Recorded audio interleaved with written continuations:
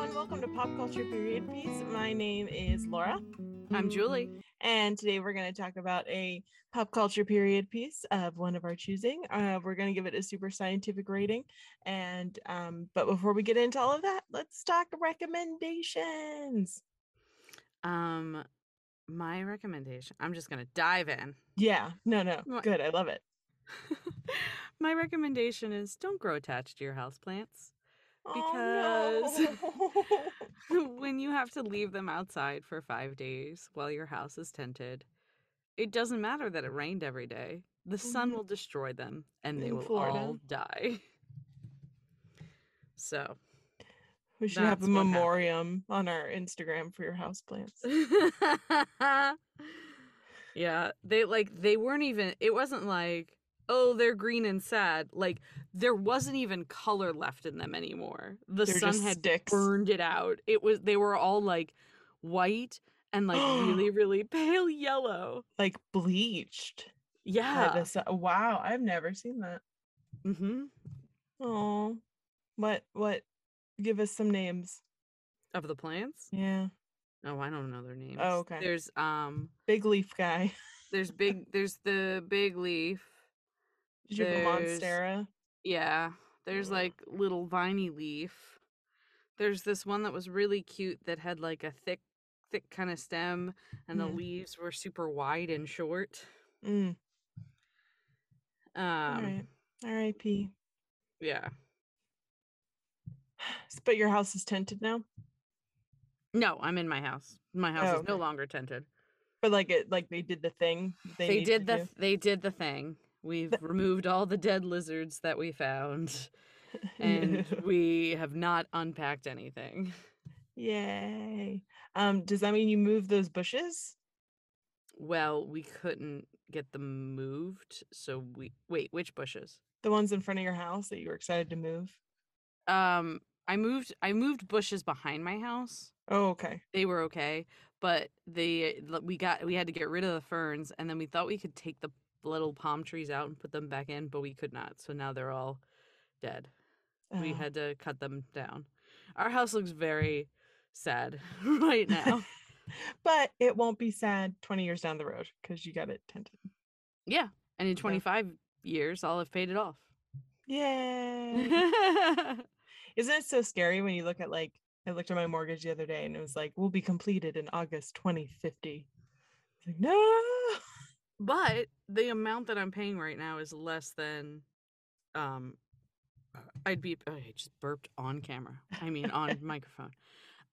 It's less than the amount that I would be paying in rent down there. Yeah. Same up here. Like for a 1-bedroom, 1-bath is what I'm paying for my mortgage. So we're talking from a place of extreme privilege too. We understand that not everyone can just buy a house because there's a lot of money that goes into, and also there's a lot of money that goes into, we say like, oh, the mortgage is so much cheaper than rent, but you just had to tent your house. I just had to call a very expensive exterminator. There's a lot of other stuff that when you have rent, you don't have to deal with. So, I mean, I understand the argument of both sides. Yeah. My recommendation is always check in with your tastes. Because here's the thing. I used to drink coffee like it was my business, like 4 or 5 cups a day. Like I would have a Trenta before noon.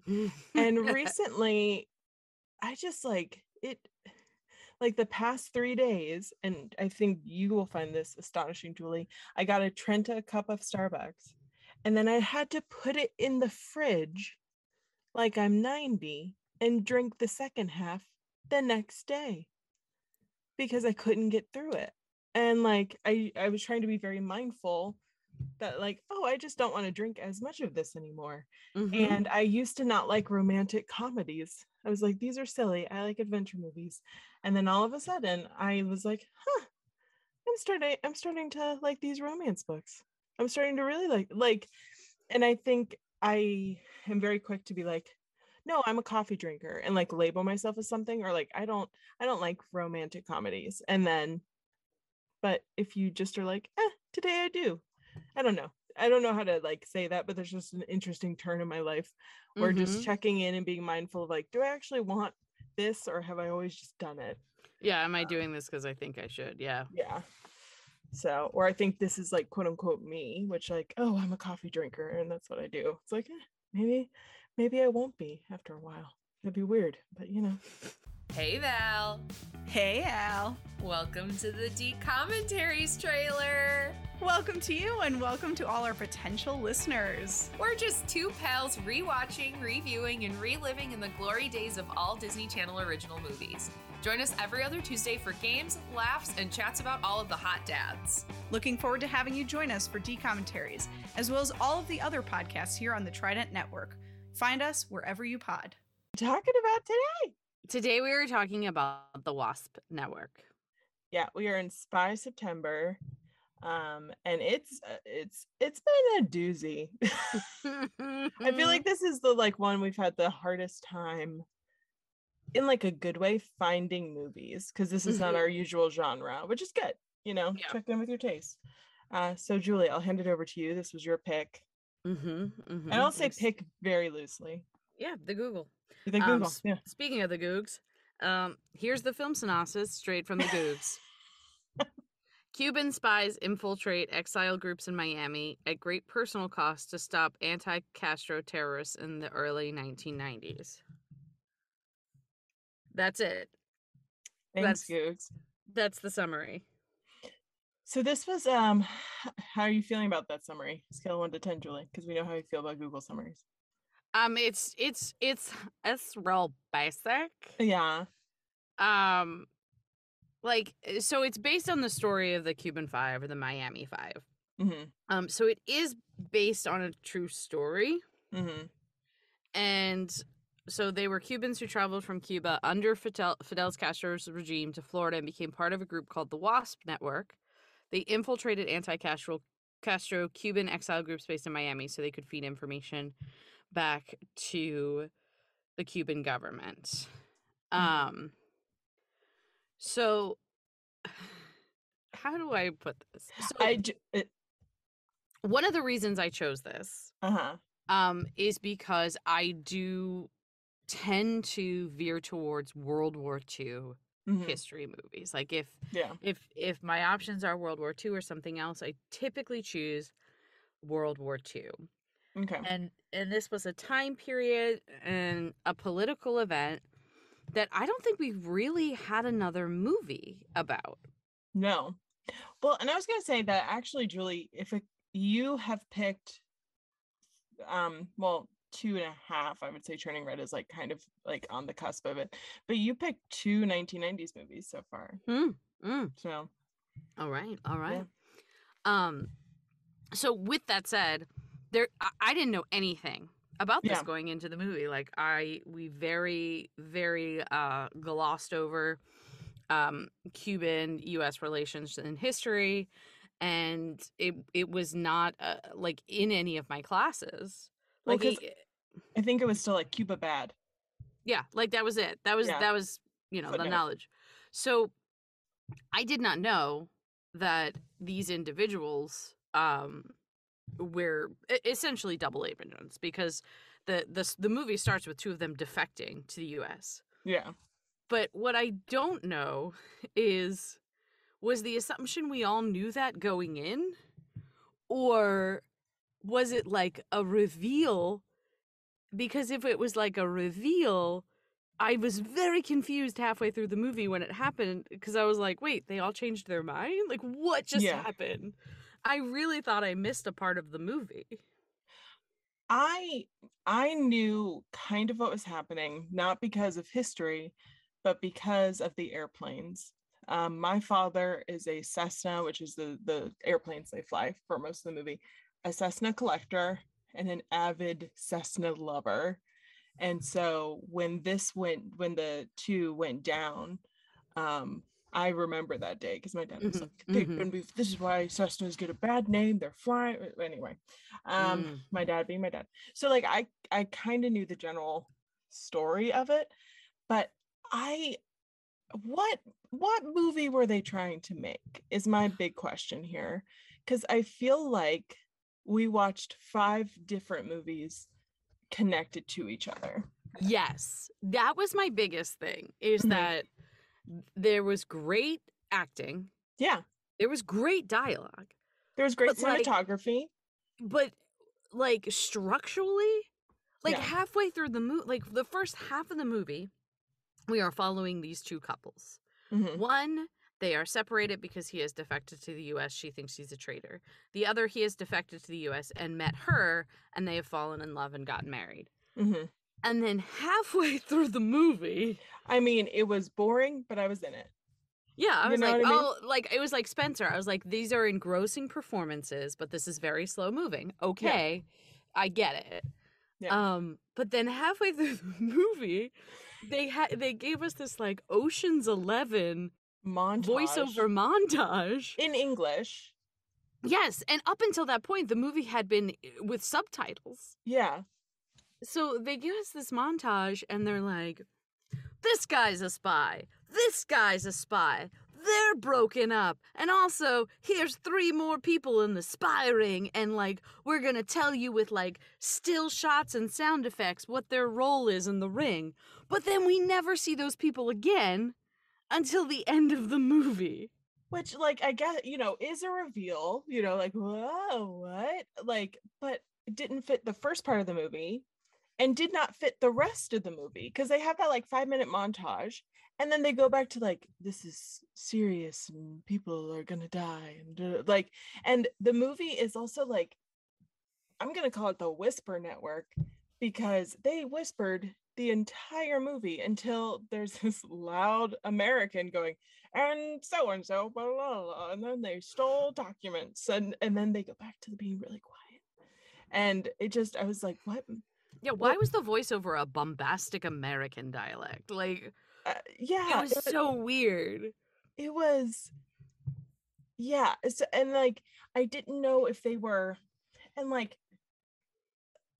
our patron saint Penelope Cruz, like, fucking, I laughed so hard you sent me a note. Is Penelope Cruz tired from carrying so much of this movie? Because she did, but also, like, if that was the story they were telling of, like, these women kind of dealing with these men going back and forth, that was not the story that was told. The story, like, I just don't know what their thesis statement was. Because Ana de Armas, did I say it right? I looked it up before this podcast for the record. She looked it up for about and now 5 I'm minutes. in my head. Yeah. But she was in the first half of the movie, totally phenomenal. Yeah. And then after the voiceover, we like never saw her again until the end of the movie, when it was like, here's the recap, here's what happened to everyone. Yeah. Yeah. Although, can I just say, like, she's the one who was cast closest to her looks. Yes. I was like, wow, they did, like, whoo. I always love, like, based on TV or based on real life, movie castings, because either they, like, fully, like, we're going to find someone who looks exactly, or nothing alike, like, nothing. So I'm excited eventually for when our recent drama, which I will not go into, gets turned into a Hulu made for TV series, and I'm played by Jessica Chastain. Oh my gosh, you've thought about who's playing you? My dibs is on Chloe Sevigny. Oh yeah. No, our whole group has. That was like the first thing we talked about. It's like, who's playing us in the movie. It makes me sound like I'm in a spy network. I am not. It's not that cool. No, just late stage capitalism. Yeah. Yeah. Yeah. But like, they did give her, I noticed she got first billing at the end of the movie. It was like Penelope Cruz, but she was the best actor that there was. She truly, like, weighed down the movie. I would not consider her character the main character with how they edited it. No. You know what I mean? And it's like, if that was what you were trying to do, that's not the movie you made. Yeah, it was I've never seen a movie so structurally all over the place. I have. Are you ready? Hunchback of Notre Dame, the Disney version. Oh, I don't know that I've actually seen that movie. Oh my gosh. Watch it.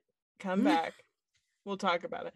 Because it's like, like religious zealots, and I'm gonna murder you because you're, you know, because you're Romani. Oh, I'm not, or you can sleep with me. And then there's gargoyles that talk, being like, let's sing a song by Alan Menken. Like, it just has a tonal, and it's the voiceover montage is the gargoyles of this movie. Where you're just like, wait, what? What's happening? Yeah, just like very, very shocking and different, and like it's so interesting because like not like the other, I guess it has the opposite problem of like Operation Mincemeat. This is a Netflix made movie, by the way. Operation Mincemeat or The Dig, where there's actually not a lot to go off of, so they create more story. They just didn't know which story to choose. Like, there were all of these stories and they were trying to fit it all in, and they were trying to make every scene like matter and be cool and like, or intense, or, and it's like you gotta have some scenes that are just building character. Like, I felt like everything. Oh my gosh, do you know what scene I think perfectly sums up this movie? Is her, when her husband has gotten arrested and she's at her like telemarketer job, and her boss calls her into her office, or his office, and she's like, you don't want me to work for you anymore, right? And the boss, who we've not met, who we've not seen, we don't even see his face in this scene, we just see an elbow. He's like, listen, you're a good worker, and you know what, I've had to deal with the FBI. They're assholes. Keep working. And I was like, why did you call her in the office? Why did you call her in the office? Why did you, first off, what did you do? I need to know your backstory at this telemarketing job. Yes. Yeah. Yeah, it was just unnecessary. Like, there's a lot to cover, so it became very surface level, and I think that they sort of felt like, we have all these, I mean, really great actors in this movie. Yeah, so we have to give them all an Oscar moment. Yeah, and they can Oscar moment. They can carry it. Like the whole like very brief subplot, which is a big part of this, but like in terms of this movie, very brief subplot. But the hotel bombs. Yeah. Someone died, which I think should have been like the climax of the movie, like the story climax, you know? Or climax. But even then, that part of it was such a small part of the movie. And like, luckily, I can't think of the name of the actor, but like, we met him trying to sell his car, and then 5 minutes later he was planting 3 bombs. Like, luckily, like, he sold it. He sold it in that setup scene, that I was like, I understand why this person has made this decision. But I was just like, what the fuck? Yeah. It just was too much all the time. And like, also it's a movie, it's not a radio show or a book, so it's like, I'd rather, especially if Penelope Cruz is doing amazing, I'm gonna go back to the boss thing, like, you can show that emotion without being so explicit. Like, you never want to read poetry that's like, I'm sad. You want to read poetry that's like, the flowers wilted, you know? And so they could have easily done that, where he like calls her into the office and you can see on her face that she's like, I'm going to get fired. And he's like, hey, I need you to do report. Right. He then leaves and is like so relieved. But it's like, her, everywhere she goes, she's afraid something's going to be taken from her. And then when she is arrested, it feels... Well, where did that like, where did that come from? And then it does the like blurry stop motion shot that's very 1990s, where it like, and then pans into her. It just feels like they took every spy movie, scrapbooked it together, and then laid it on top of this storyline. Yeah.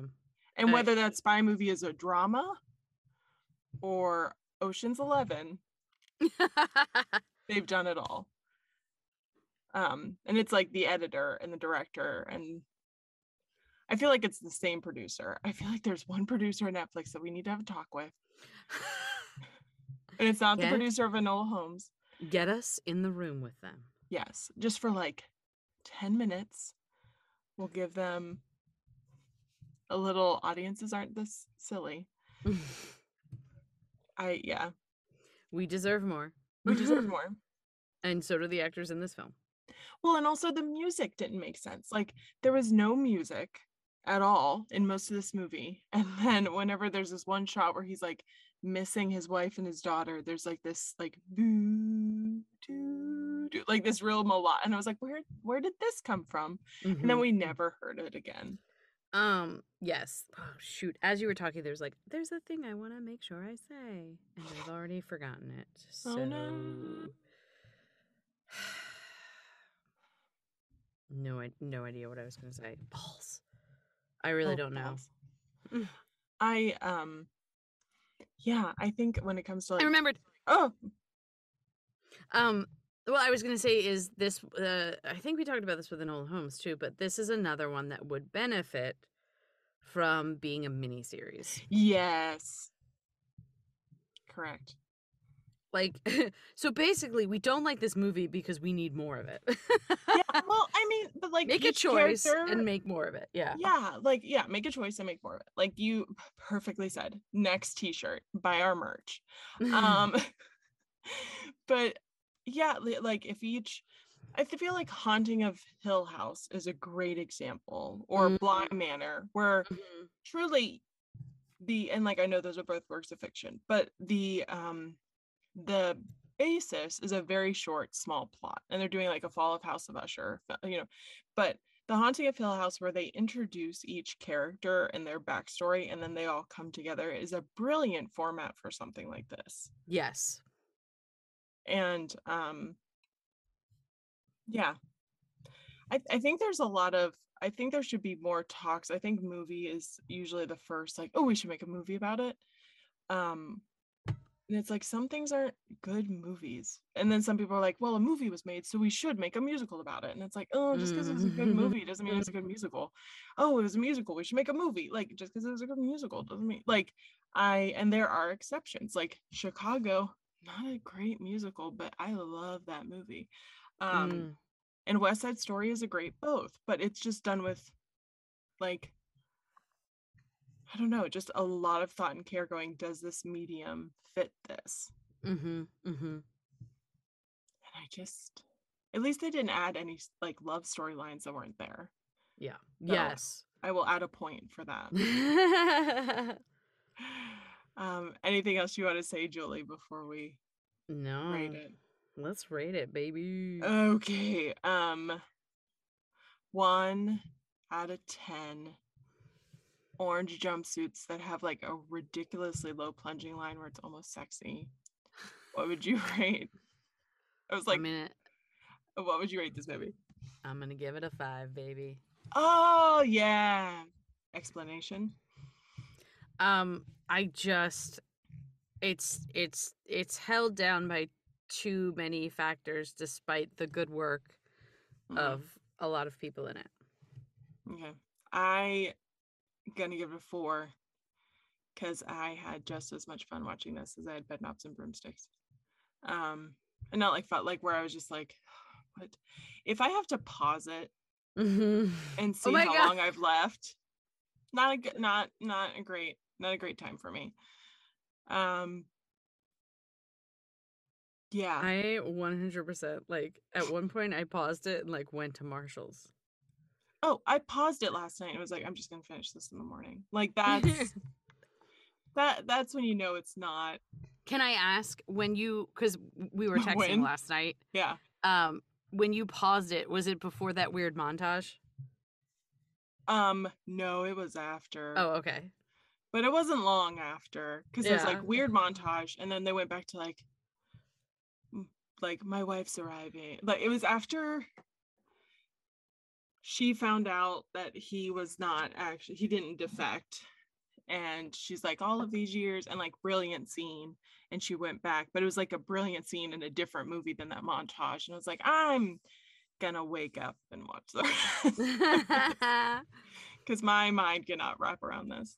Gotcha. I didn't want to ask you about that scene last night because it was just like the biggest, like, wait, what just happened? And so Julie sent me a text that was like this movie is a schlog, and I said back yes, and then she's like, oh, there is a shift that happens. Now here's what I was expecting after you sent me that, was that it keeps being advertised as a thriller, which is the last thing I would describe this movie as. It is not a thriller in the least. I think if anything, it is a drama. It's a drama, but not a thriller. And so I thought, ooh, it's going to start to get like, maybe there's a shift that happens, and then it starts to get like really good. Like we just have to get through this backstory stuff. Mm-hmm. And that was not the shift that happened. Mm-mm. It was a Casey Kasem style. Oh my God. Voiceover. That's exaggerating, but still. Yeah, it was.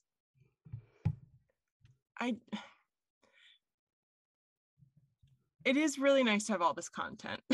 Yes, and I'm very much like there's a book out there that I'm gonna find and read. Yes, because I do like it makes me more interested in this topic.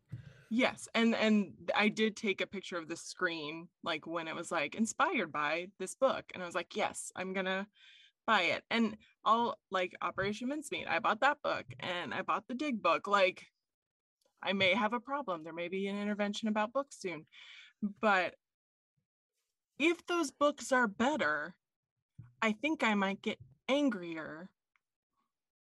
Mm-hmm.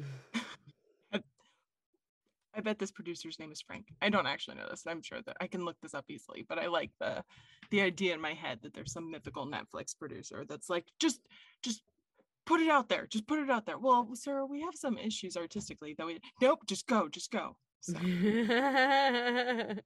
make the money. So Julie, what do you have to look forward to? Well, do I do a boring one or a less boring one? They're both boring. Yeah, they're both pretty boring. Let me be honest. No, I have for the last like few months, like if I walk for a while, like my heels like really, really hurt. And I was like, well, I guess I have heel spurs or whatever. Yeah. But no, it turns out my fat pad is flat.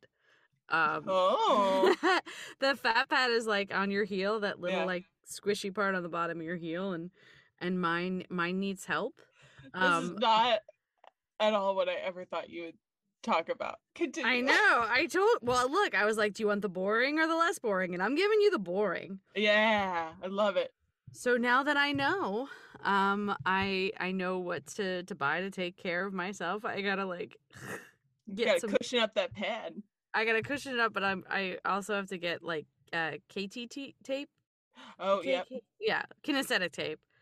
And basically like wrap it around tightly my heels so that the fat pad can like get squished to be bigger. So yeah, top that, Laura. I don't think I can. I don't have anything that exciting in my life. I'm getting in my head where I was like, you have nothing. Laura, I just talked about my fat pad. I know. There's literally nothing you could say right now that won't top that. But I feel like that's why I feel so inadequate, where I was like, that's really interesting. What is happening to me?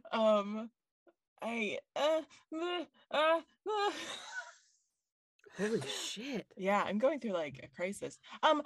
Okay, I'll talk about what I'm doing tonight. My friend is in a show, and he's been cast in 4 shows since like March, and they get to opening night, and then someone tests positive for COVID, and they close the run.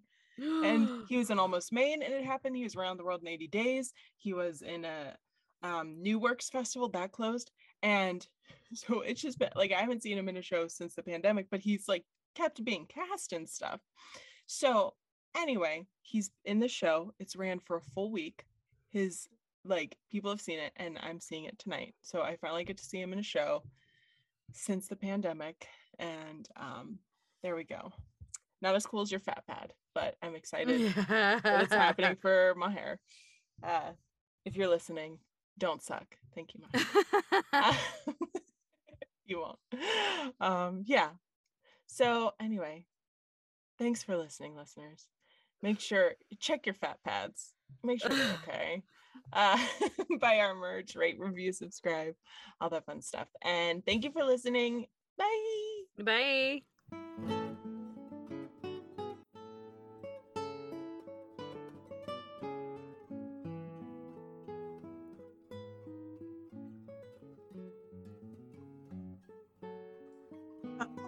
This podcast is a part of the Trident Network. To learn more about our videos, live shows, and other productions, please visit thetridentnetwork.com.